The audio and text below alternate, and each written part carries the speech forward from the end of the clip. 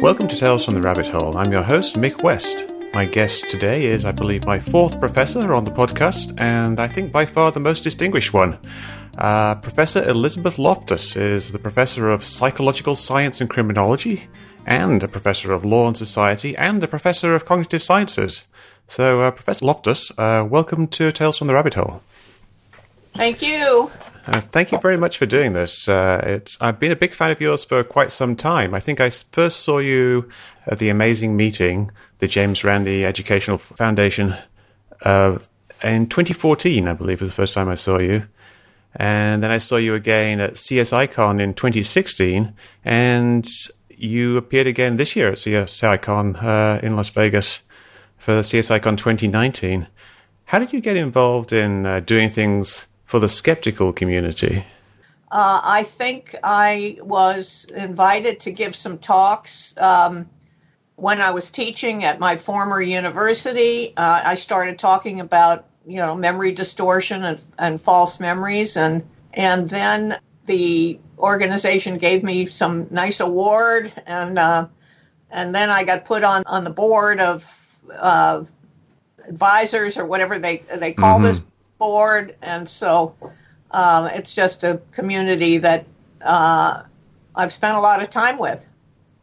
Yeah, and I think it really speaks to the quality of your work, because it's a topic that's very, very interesting to kind of the skeptical community, because skeptical community is all about demanding evidence for extreme claims. And obviously one of the claims that people bring up all the time is that they remember something happening. And what your work over the years has shown is that memory isn't quite as reliable as people think it is. What's the most famous example of your work where you have done something that really demonstrates that memory is not quite as reliable as people think it is? There are really kind of two subcategories of memory problem that I've been investigating. And of course, many people understand that you could have a problem with forgetting, that is not remembering something that actually happened. But I study the opposite, which is when people remember things differently from the way they really were, or when they remember entire events that did not happen to them. And so, some of the well-known examples in my research are examples where people remember differently. We make people believe and remember that the car involved in the accident went through a stop sign instead of a yield sign. Well, there really was an accident, but the car did not go through the stop sign. So that's an example, and it's a fairly well-known example of changing memory for the details of an event that actually happened. But then years later, we would ask just how far can you go with people, and we would plant entirely false memories into the minds of otherwise ordinary, healthy people. And one of the better known examples is our first effort to do this, which is to make people believe and remember that when they were, say, 5 or 6 years old, they were lost in a shopping mall, frightened, crying, and ultimately rescued by an elderly person and reunited with their family. So that's another example of an experimental finding that did achieve a fair amount of publicity and interest. Yeah, that's a very well-known one, I think, and it comes up a lot. I use that constantly as an example of an implanted memory. With implanted memories, you're kind of creating a whole narrative that you give to someone. Do you give them the entire narrative, or do they fill in a lot of the pieces themselves? No, we just give them a paragraph's worth. So if you were one of my subjects, I'd say to you, Mick, we've had a conversation with your mother. We found out some things that happened to you when you were about 5 or 6 years old. We'd like to ask you about these experiences, see if you remember any of them. And then I would give you some little scenarios about true events, things your mother told us really did happen. And then I'd give you a little bit of a paragraph about a completely made-up event that I made up with your mother about getting lost in a shopping mall, or if you grew up and there were no malls, then in some big public place. And we try to get you to remember these experiences. And people will not only regurgitate back the specific details that we use to plant the memory, but they'll go beyond, and they'll tell us things about what the person looked like who rescued them, or other things they remember about the event. I remember hearing my name being called over the loudspeaker. Some example like that, detail like that we never mentioned. So when you're implanting these memories or triggering these creations of false memories, obviously it doesn't happen straight away. You can't just like tell someone and they immediately remember it. You kind of plant a seed and then come back later and it's kind of grown into something else? That's often what happens. Yes, they sometimes they start out, gee, I'm not sure, possibly, maybe, would it have been, at this location?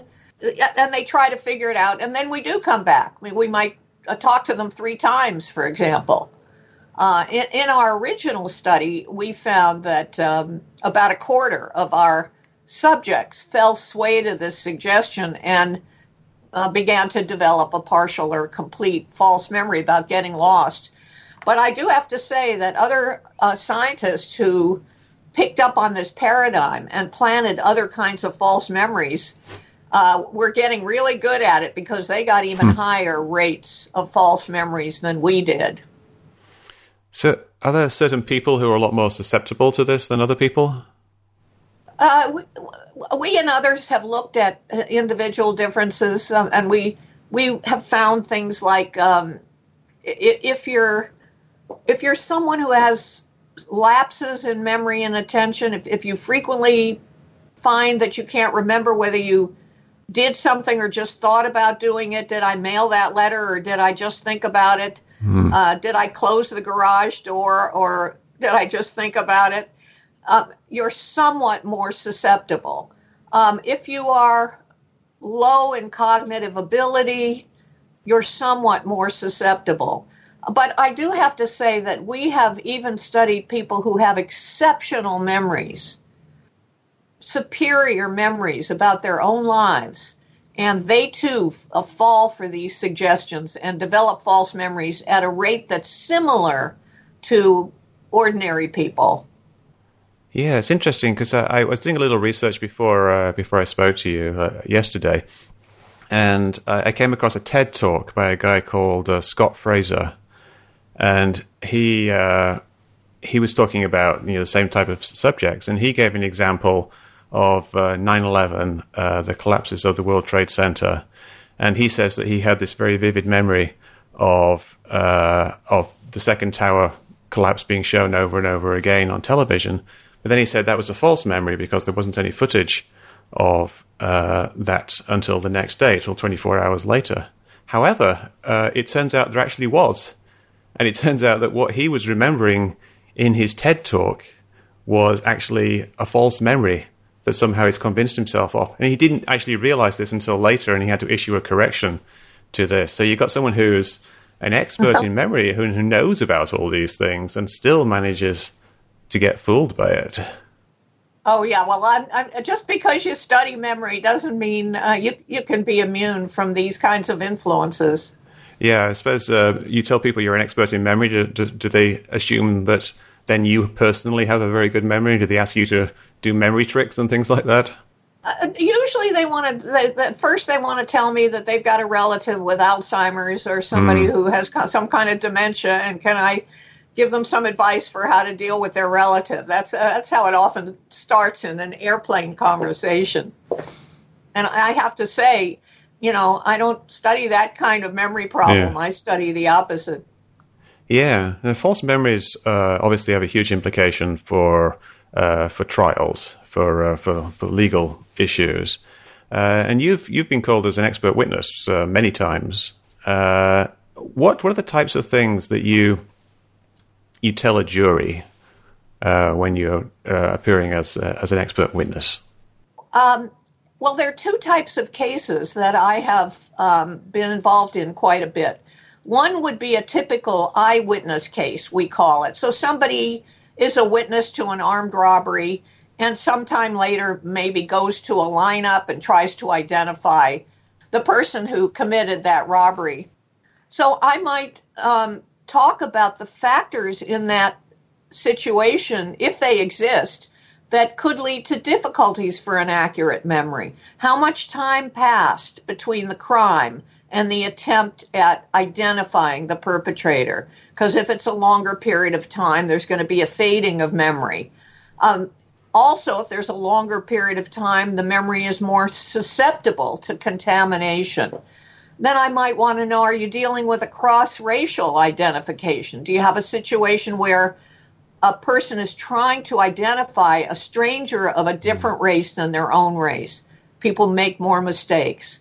Then I want to analyze and know about the characteristics of the lineup. Who was in the lineup? Who were the fillers?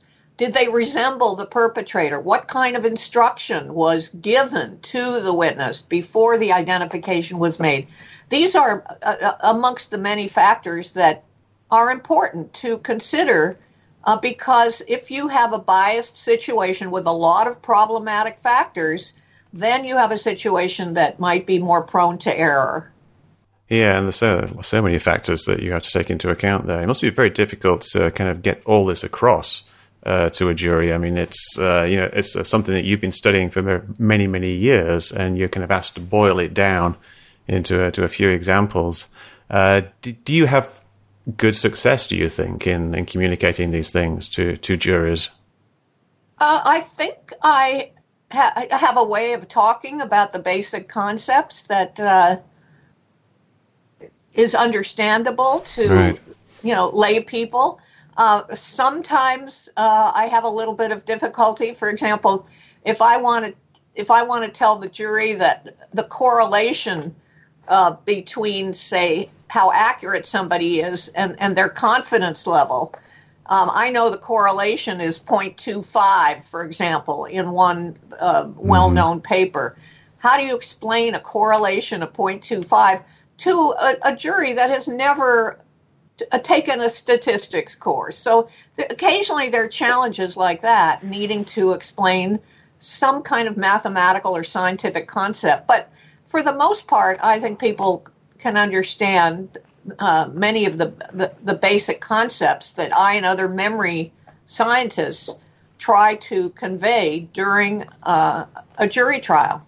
Yeah, that correlation you bring up is very interesting, the correlation between confidence and the accuracy of a memory. And people tend to assume that if someone says something with confidence, then they're more likely to be accurate. But it turns out there isn't, that much evidence behind that. But this is something now the story there has gotten a little more complicated because for years people talked about that one particular paper with the correlation that I mentioned. In recent times, there is a kind of a reevaluation about the importance of confidence, where if everything is ideal, if the conditions are pristine and clean, then confidence does seem to correlate with accuracy. Somebody who's confident, more likely to be accurate than somebody who's not. The problem is out there in the messy real world, things are not clean and pristine, and you can manipulate somebody's confidence. It's very easy to do that. Yeah, I remember I had an incident where somebody jumped into my yard, like a burglar was getting away from a house next door, and he ran through my yard, and I called the police, and then they asked me to describe this person to him, and I kind of actually thought back to your talk and how difficult it is to have accurate memories about these types of things, and I kind of wanted to say something, but then I thought, do I really know that? So you have actually had an effect there in perhaps not fingering the wrong person for this burglary of my neighbor's house. But it is surprisingly difficult to remember things about people for me, like in a stressful situation. Like I couldn't remember what color shirt he was wearing or what color pants he was wearing or even how especially tall he was. So I think perhaps people overestimate their ability to remember things. I don't know about the overestimation. Oftentimes when you ask people, about characteristics, or even, how healthy are you, or how smart are you, or whatever, lots and lots of people think they're above average. More people think they're above average than is statistically Indeed. possible. But we do know a fair amount about the factors that can lead to mistakes. And your experience of trying to describe is especially difficult. Going to a lineup and trying to identify the face you've seen before, well, in some sense, that's a little easier, but you can also be misled if it's not done properly. Indeed, yeah. I'm not sure I would be able to pick the person out. So I did see his face as he turned around to look at me as he was running away. But yeah, I'm not sure I would be able to pick him out, so I would feel very uncomfortable, especially after hearing all these stories about people misidentifying other people. I want to talk a little bit about some of those topics that I'm interested in are kind of conspiracy theory topics. A big one is UFOs, which is a conspiracy theory in a way because people are saying the government is covering up UFOs. But a lot of people who believe that there are UFOs and that the government is covering it up, they do so because of a personal experience. They think that they saw a UFO.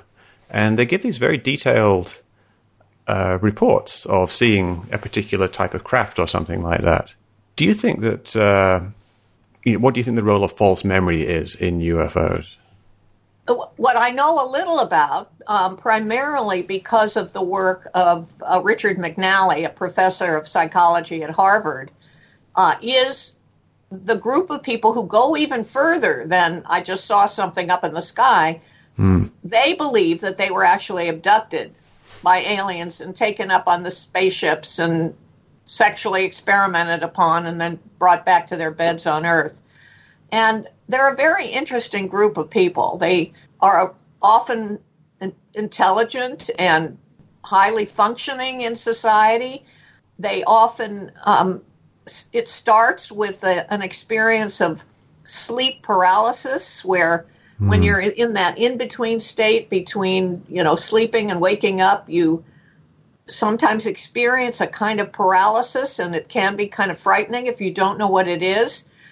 They end up talking to a therapist who maybe believes in alien abduction and might hypnotize them and suggest certain things to them. But they now have a whole abduction scenario that they think happened to them. And when Dr. McNally has studied these individuals at Harvard, he finds that when they listen to their own abduction story played back to them on a tape recorder, they're highly aroused. The physiological measures like heart rate and so on are taken, and they are as aroused as other people might be about a truly traumatic experience. So they're a very interesting group of people. Now, the ones who are just seeing unidentified objects and not believing they were abducted, I mean, that seems to me like an even easier thing to explain. They may have seen something, and then time passes, they reconstruct a story about what it is, and their story has a lot of inferences and that crystallize and feel like memories.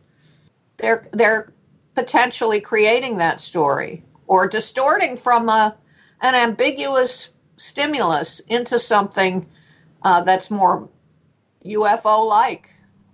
Yeah, and I think a lot of the people I talk to who are the most passionate about it, the things that happened to them happened quite a long time ago, like 5 or 10 years ago. And so over time, they kind of layer on like more details in their memories. That can happen, and if they are attending conferences where there are other, which might happen where there are other people talking about their experiences, that can be a source of influence that affects the reconstruction of any one individual's personal story. Yeah, and they're very passionate about the subject, and they're very defensive when it comes to me questioning things like, "Did you really remember this thing happening?" Now you talked to a lot of juries about this type of subject, but do you actually have you ever experimented with trying to falsify somebody's memory, try to convince somebody that they didn't have this event happen to them. Not with a group of people that you're interested in, but this is in our experiments. This is exactly what we have to do. We've taken people through a process where we've successfully planted a false memory. And now at the end of the experiment, we have to debrief them and tell them, guess what? We deceived you, and you weren't really lost in the mall, or you weren't really attacked by an animal, or you didn't really almost drown and have to be rescued. And so that's what debriefing at the end of an experiment is all about, trying to convince somebody that the memory that we help them create is not real. And of course, most people accept that information. That they're often fascinated by the whole process, and then they leave the experiment. Yeah, I must admit, I had very little luck doing that with people who, I didn't implant false memories in them. Of course, they actually have some kind of experience years ago that has evolved into this memory. And if I try to question that at all, they get very, very defensive and say, I know what I saw, is the most common thing that they tell me. This is something that happens with another conspiracy theory, the chemtrails conspiracy theory. I don't know if you're familiar with chemtrails. It's the idea that the condensation trails, the white lines behind planes, are some kind of deliberate spraying by the government. It's a surprisingly common conspiracy theory. There's millions of people give it some credence. But where memory comes into play here is that people say they don't remember these lines behind planes ever persisting, because they think that normally the flame flies by and then the trail just evaporates in a few seconds or a few minutes. When what actually happens is sometimes, if the atmospheric conditions are right, it can spread out into a cloud, and sometimes a whole bunch of them can join together and cover the sky. And they claim they never remember seeing this before. And I think what it is just they were never paying attention to it before. And then they do pay attention to it, and it's something that they just haven't noticed. But since it's there in the sky all the time, how can you convey to people that they just haven't noticed it for 20 years and then they just noticed it one day, even though it was there all the time? I've worked on a few cases where the key issue is, why did somebody not notice something that seemed very obvious? Not your thing, but yeah. Why did a police officer not notice when somebody was fighting over here? And if you're paying attention over here in a different location, and you can be paying attention to something even that's rather innocuous, you can miss something very obvious. And the best demonstration of that, I think, is, do you know about the invisible gorilla?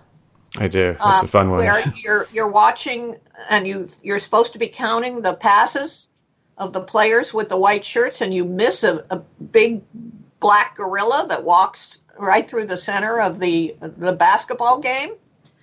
That is a perfect example of how inattentional blindness, as we call it, that you can, if you're not paying attention and you're concentrating on something else, you can miss a whole lot of things.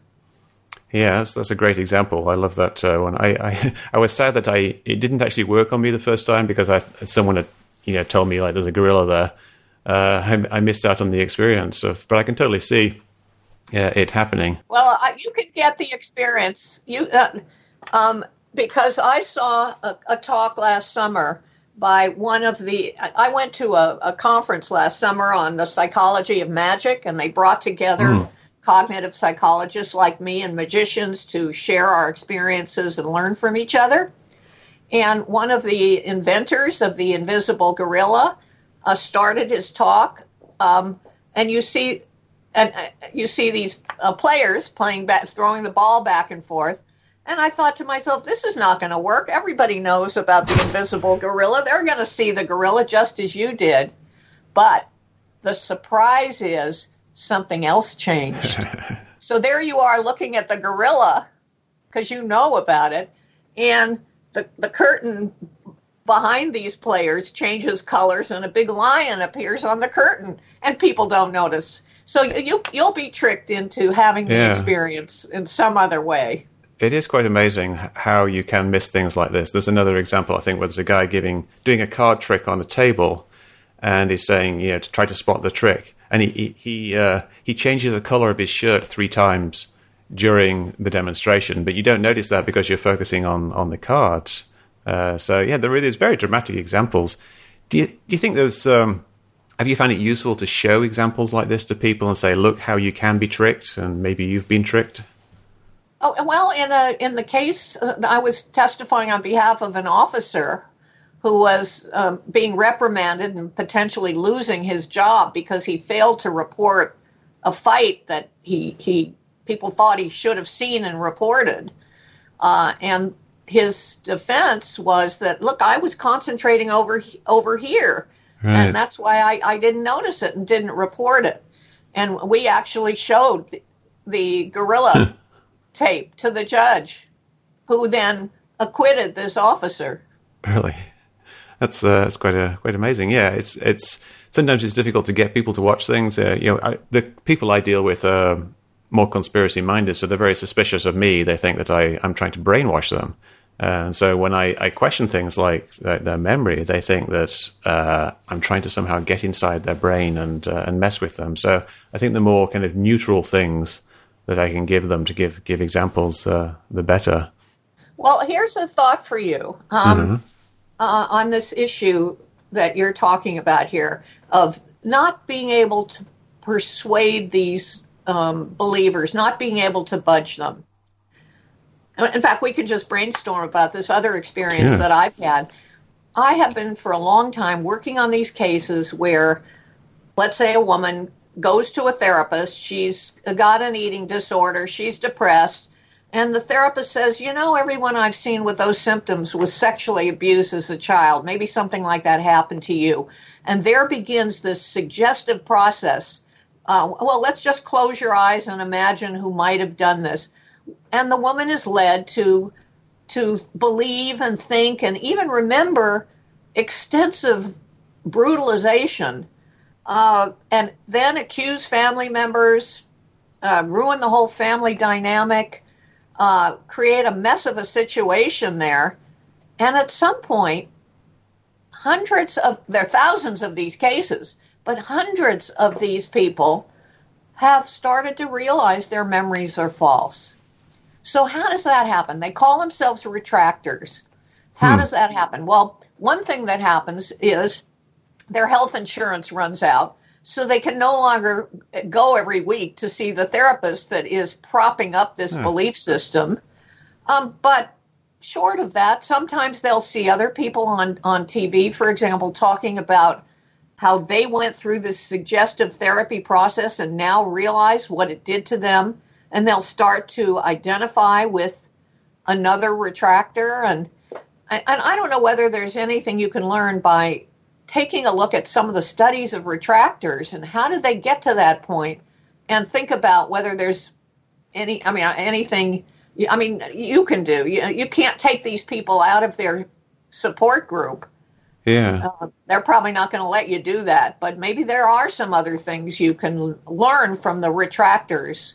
That's very interesting. I never heard the term retractor before as a group, so it'd be interesting to kind of see what the common factors are there.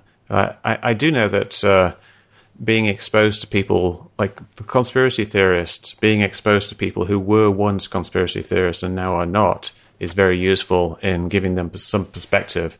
But it takes a long time for them to come around. But what we're talking about with people realizing their memories might be faulty seems very, very similar to people realizing their conspiracy beliefs might be faulty, the way they kind of get out there, escaping the rabbit hole of conspiracy beliefs. It seems like there might be some quite strong parallels there with the right.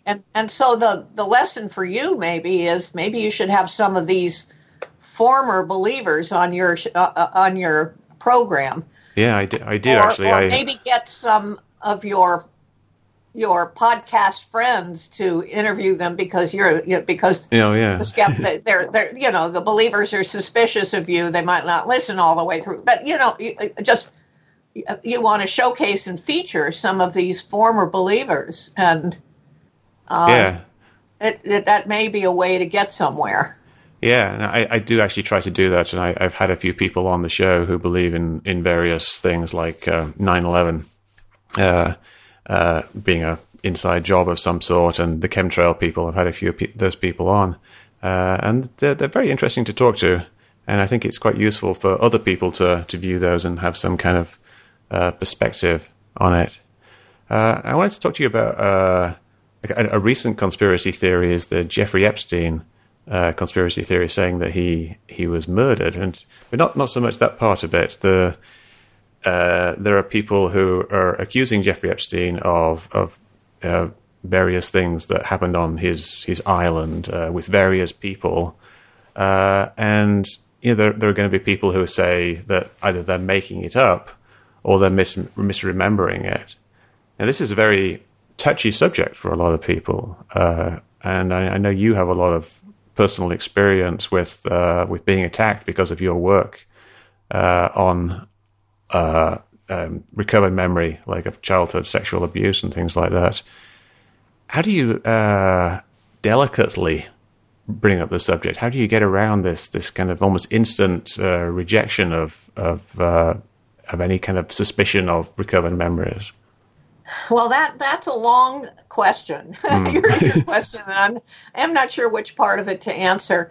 Well, we'll start with Epstein. I have only newspaper knowledge about that case, although I am a friendly acquaintance with Alan Dershowitz, who himself has been accused of abuse in the context of the Epstein world. He's written an amazing op-ed piece about how he's innocent, how hard it is to defend yourself when in this, especially in this climate, and I tend to believe him. But again, I have only newspaper. That's just one person's situation attached to Epstein. I get involved in lots of cases where the defense says it didn't happen. Somebody is making an accusation. And usually I talk about, are there factors in this situation that could be responsible for creating a story if the story isn't true, if it didn't happen? And I'm looking to see, was there suggestive psychotherapy? Did this person start reading books that suggested that certain things had happened to them? Did this person go to group therapy and start to pick up details from other people's stories that weren't there before? Did the story change from one point in time to another? Looking for kind of red flags in the particular situation. Then the other thing that I often do in these court cases is there's often a prosecution expert who in one way or another is saying, I talked to the accuser and I believe her memories are real. Well, we have no business doing that because without independent corroboration, you can't know whether you're dealing with a real memory or one that is a product of imagination, suggestion, or some other process. So sometimes I'm involved as an expert in a challenge to an opposing expert's misrepresentations of the science or misstatements of fact. Yeah, it must be very difficult though to say some woman makes an accusation against someone based on what she says is her memory, and people are going to be defending her. And if you then say, well, perhaps you're misremembering this, or you're kind of making things up to some degree, and you've misremembered it over the years, then the defenders are going to say that's some kind of attack against this person, and then they're going to be personally angry at you for attacking this person.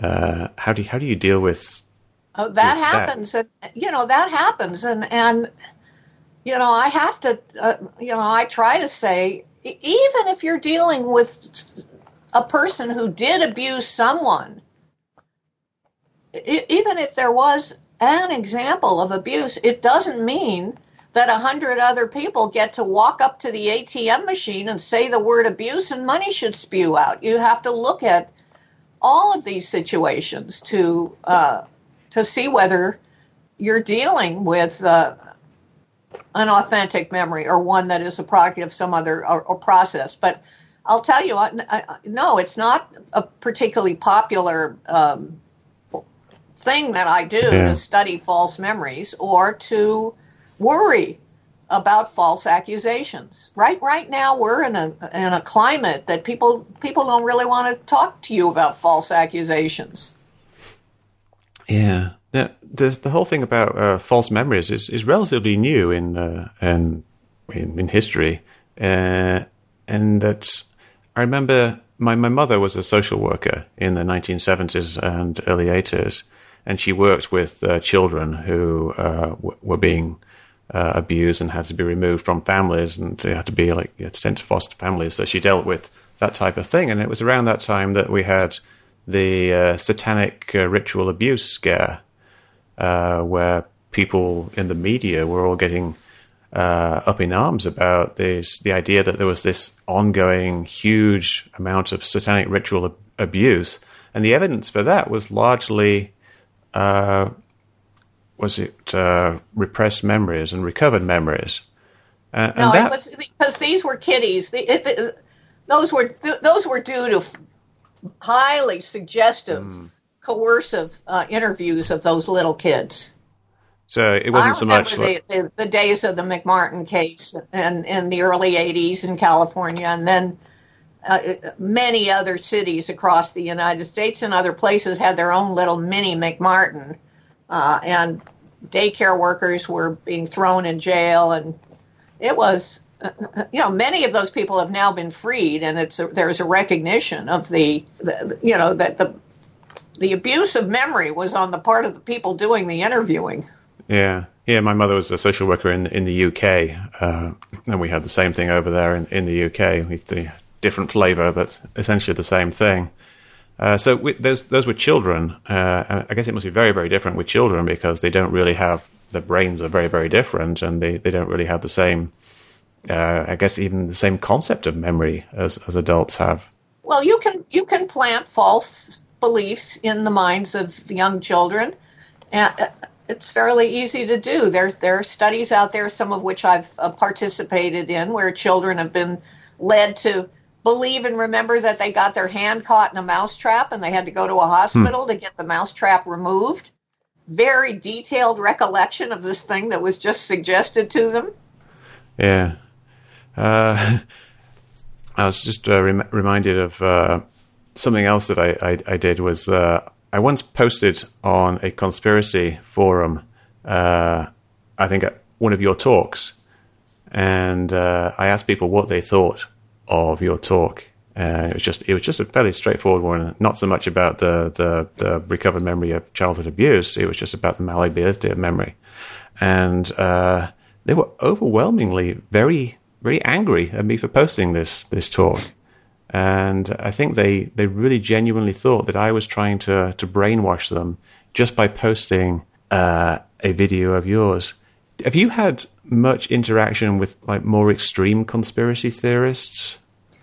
I'm not sure what you mean by more extreme, because mostly I live in this world of people thinking they have recovered repressed memories of years of brutalization that were allegedly buried into the unconscious, and so mostly I'm thinking about that situation.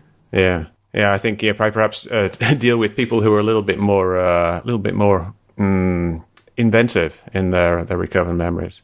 One very, very simple one, though. One thing I do have to say is, if they remember, for example, being abducted by an alien, or at least they're not suing E.T. like they're suing their parents and their other relatives and their former neighbors and whatever. Yeah. So it doesn't create that level of havoc in the community. Indeed. Yeah. UFOs, I think, are relatively harmless. Some of them, some of the other conspiracy theories are a bit more harmful. Like the chemtrails thing, people think that they're being poisoned, and so they start taking these remedies for chemtrail poisoning. One thing with the chemtrails, which was interesting, is that people say they remember that the sky was a lot more blue in the past. And I did a little bit of research into this, and I saw some studies where they said that people remember color more vividly as time goes by. If they try to recall a color, it actually gets bluer and bluer with time. Is that something you've come across? I haven't seen. I mean, I find that kind of interesting, but I'd like to see the study and know whether it was replicated. And all right. I shall send it to you because it was a fascinating thing. And it was specifically with blue as well. Blue was one of the colors that got more vibrant with time, and that people's actually there's actually an explanation for why people remember this. Another thing, I don't know if you've heard of the Mandela effect. Yes. Yeah. What do you think is what kind of psychological factors are behind that? So I'm assuming you're referring to the idea that many people have a belief, like that Mandela died in prison or something, yes, exactly. and when in fact he didn't die until much later, when he was out of prison. And we could make a distinction between a belief about the world, a belief, and a memory for your own personal experience. I study people's memories for their own personal experience and how you can contaminate and distort them. I think it would be even easier to distort a belief about the world. You just need some highly credible people to utter the belief and utter it with confidence and give a lot of detail to it, and others will follow. And you don't have your own personal experience to butt against it and to challenge it. So the idea that somebody could utter the belief and talk about it, convince other people, doesn't seem too surprising. And that's very much what I see with conspiracy theories. It's people are kind of having a belief implanted in their brains, and they think that it's backed with evidence, but it's because they've only seen like this one set of evidence that people have presented them. And I guess in a way it's kind of similar to implanting a memory, implanting a belief. I never really thought of that before. That's very interesting. Yeah, with the Mandela effect, people remember all kinds of strange things that they think they remember seeing, but weren't actually true. And then from that, they get the idea that they're living in some kind of alternate reality or some kind of computer matrix or something. But yeah, I was like, following on from that, are there like evolutionary reasons why people do these things, these little tricks of the memory? Are there like reasons why that people have evolved to do it, and there are ways we can actually use that evolutionary basis of memory to help fix it? I can say something about that because psychologists who study memory distortion are often asked, why would we be created this way? Why would God or Darwin, whatever your theory is there, have created our memories to be susceptible to contamination and change? And some of the answers that psychologists have given go like this. Well, first of all, this malleable system means that if a spontaneous error enters your memory system, you can update with accurate information. When you learn it's wrong and this is what's right, you can update your memory, and that updating ability would be valuable. Other people have said that sometimes a distorted memory actually is good for you. I mean, we have, for example, people in general believe that they got grades that were better than they really did, or they gave more to charity than they really did, or their kids walked and talked at an earlier age than they really did, or they voted in elections that they didn't vote in. We have these prestige-enhancing memory distortions that are very common. Why? they allow us to feel a little better about ourselves, maybe make us a little happier. And interestingly, depressed people don't do that as much. So maybe this malleable system is one that has this kind of benefit. And then the last point, and this is a point that has really been developed by Dan Schachter, a memory scientist also teaching at Harvard. The same system that's involved in memory is also involved, the same brain structures and so on, in anticipating a future or anticipating different possible futures. And you do want flexibility there to be able to imagine different possible futures and plan for things that could happen. And this flexible system that works in the past and in the future might be a system that works well for good planning for the future.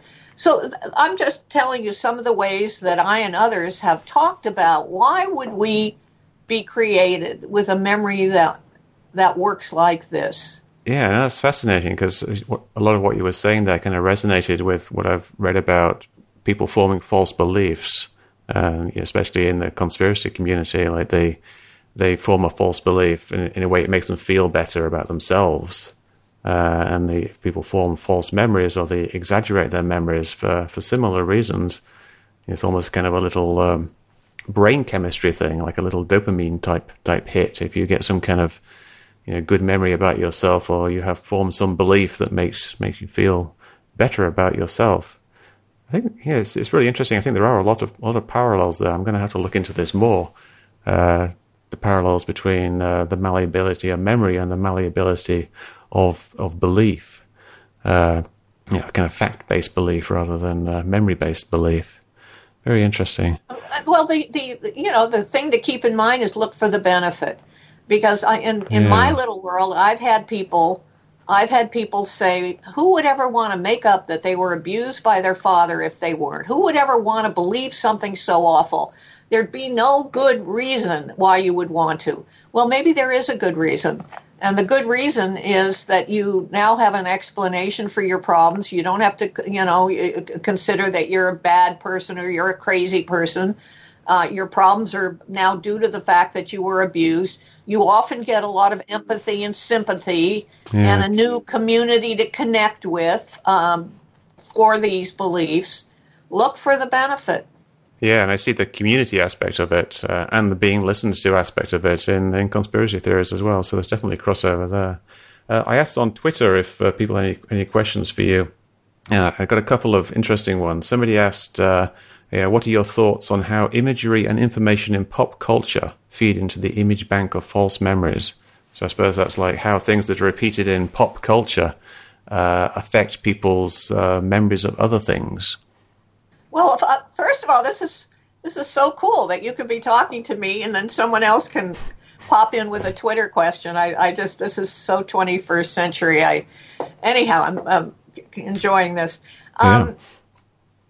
Pop culture and social media completely play a role in all this. The aliens that are doing the abducting, they tend to look similar. And that's because, the media presentation of aliens is where people are getting their imagery. It's from kind of a common source that's out there. Yeah, somebody asked a kind of a related question. What other societally common memory errors are there from history or from the modern day? And I think that's about types of memory errors that are common across different societies around the world. Are the memory errors similar across societies, or are there societal specific differences in memory errors? Well, again, if I could just talk about the world I know about, and these are the thousands of people who are claiming that they have been falsely accused based on massive repression and supposed recovery of horrible brutalization. This phenomenon may have started in North America, but it got exported to Europe, England, all over Scandinavia, other parts of Europe, Australia, New Zealand. And so you began to see collections of similar kinds of things going on. psychotherapists who were using highly suggestive procedures, getting people to remember things, making accusations. It didn't seem to be happening so much in Asian cultures. And it's just an observation. I'm not quite sure why, but you tended to see this cropping up more in the countries that I've mentioned. Yeah, that reminds me of another culture-bound syndrome, which was whiplash. Someone said that whiplash injuries don't happen in countries where you can't sue the person who hit you from behind in a car. Like, people get these whiplash injuries when someone hits them from behind in a car, and they're about 20 times more common in the United States than they are in Japan, even though the accident rate is relatively similar. And I think it's just simply because people have been kind of infected with this idea that if you get hit from behind in your car, you get some kind of whiplash injury.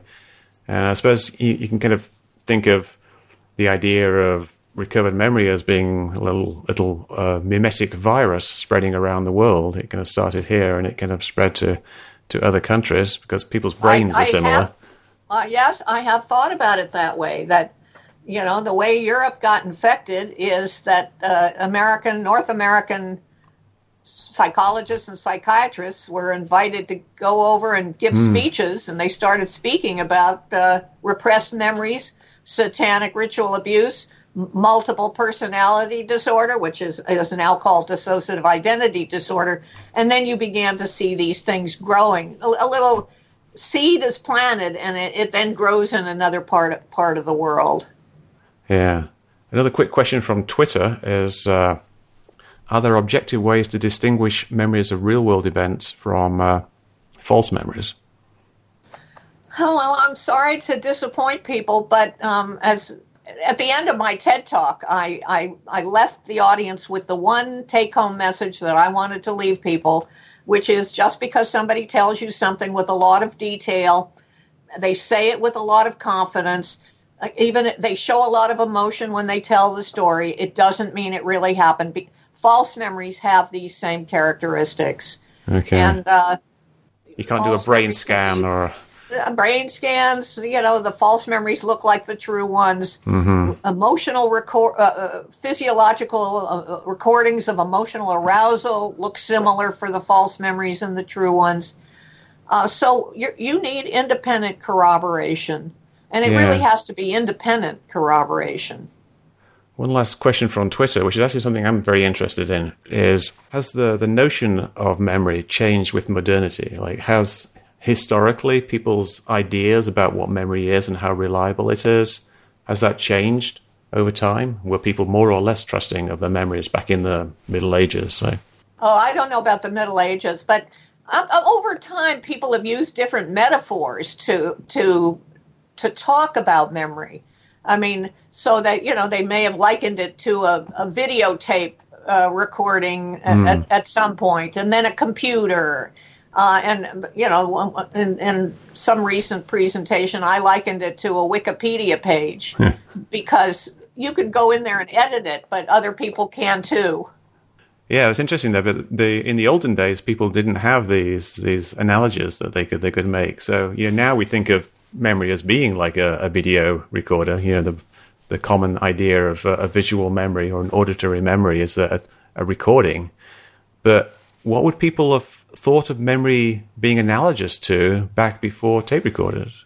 I'd have to go back and then you're back with the early philosophers, and I'm not sure I really got a good grade undergraduate when I took philosophy. It was too abstract for me. Yeah, it's interesting though. Interesting. Well, thank you very much for this very interesting conversation. My pleasure. What are you working on now? Well, let's see. We just published a paper on the malleability of memory for symptoms. This might relate to your whiplash example. Yeah, that's very interesting. So you can put people through a painful experience, for example. The painful experience we use is called the cold presser task, where you stick your hand into ice cold water for 90 seconds. It's painful. You rate your pain on a 100-point scale. Let's say you gave it an 80. And later on, I come back to you and I say, now, last week when you did this, and you told us that the pain was a 60 on a 100-point scale. Why did you rate it that way? What that does is people remember their pain as less than it actually was. Huh. And this is an example of how even memory for symptoms is malleable. So I see this connecting to your whiplash example. If somebody is attaching a label to an ambiguous whatever you're feeling in your neck and says whiplash, it can maybe start to hurt more than it would otherwise. Or hurt less, I suppose. One of the differences of what's happening when you get hit from behind in the United States versus, say, in another country. Yeah, that's very interesting. Are there ways you can use things like that as therapy, like for reducing the severity of somebody's symptoms? Potentially, yes. Potentially, if more work is done on this idea of the malleability of symptoms, I see maybe you can find a way to essentially remind people, even falsely, that the experience wasn't as bad as perhaps it really was, and maybe they have a softer memory about it. Now, a lot of people might object to that kind of tampering with your memory. Even when I suggested that you could plant a false memory that you got sick eating a fattening food and people don't want to eat the food as much, and I thought we could be on the brink of a new dieting technique here. It still bothered people. Yeah, they don't like the idea of brainwashing solving people's problems by messing with their mind. Yeah, people are very, very touchy about their minds. It's such a personal thing that I think it just kind of freaks people out in a way, just to think that they might not be in control of everything that's going on in their brains. I saw in an interview you did with Carrie Poppy for CSI a couple of years ago that you're working on an autobiography. Is that true? Well, the annual review of psychology has a new feature where they're getting autobiographies, 10,000-word autobiographies. So I did write a autobiography. Okay. A couple of years ago for the annual review, and I did one for a book chapter 10 years ago. I think both of those are posted on my University of California Irvine website, so people who might want to read them, help yourself if you want to. No, I was looking for it on Wikipedia. I thought it was going to be a autobiographical book, not on Wikipedia, on Amazon, but nothing was there. But that'd be very interesting. I will check it out. All right. Well, is there anything else that you'd like to finish with? No, I think, but I would say, even better than reading the autobiography, Slate.com did a long article called The Memory Doctor. And the author of that article, he spent about maybe a year researching and writing it. It's a huge article, The Memory Doctor, and it takes you through 40 years of my life and research and thinking and applications. And what is so beautiful about Will Salatin's article is he won a prize for this article, the best online reporting in science for the year it came out. So it got vetted for accuracy, it got vetted for his writing, and he won this big prize. So usually I say, if you want to read something, I have a link to Salatin's article also on my UCI website. Yeah, that's great. I will put a link to it in the show notes for this podcast episode. Okay. Well, once again, we're coming up on an hour. And this has been a very, very interesting conversation, giving me a lot to think about. And I'd like to just thank you very much again for doing this. My pleasure. Great talking to you.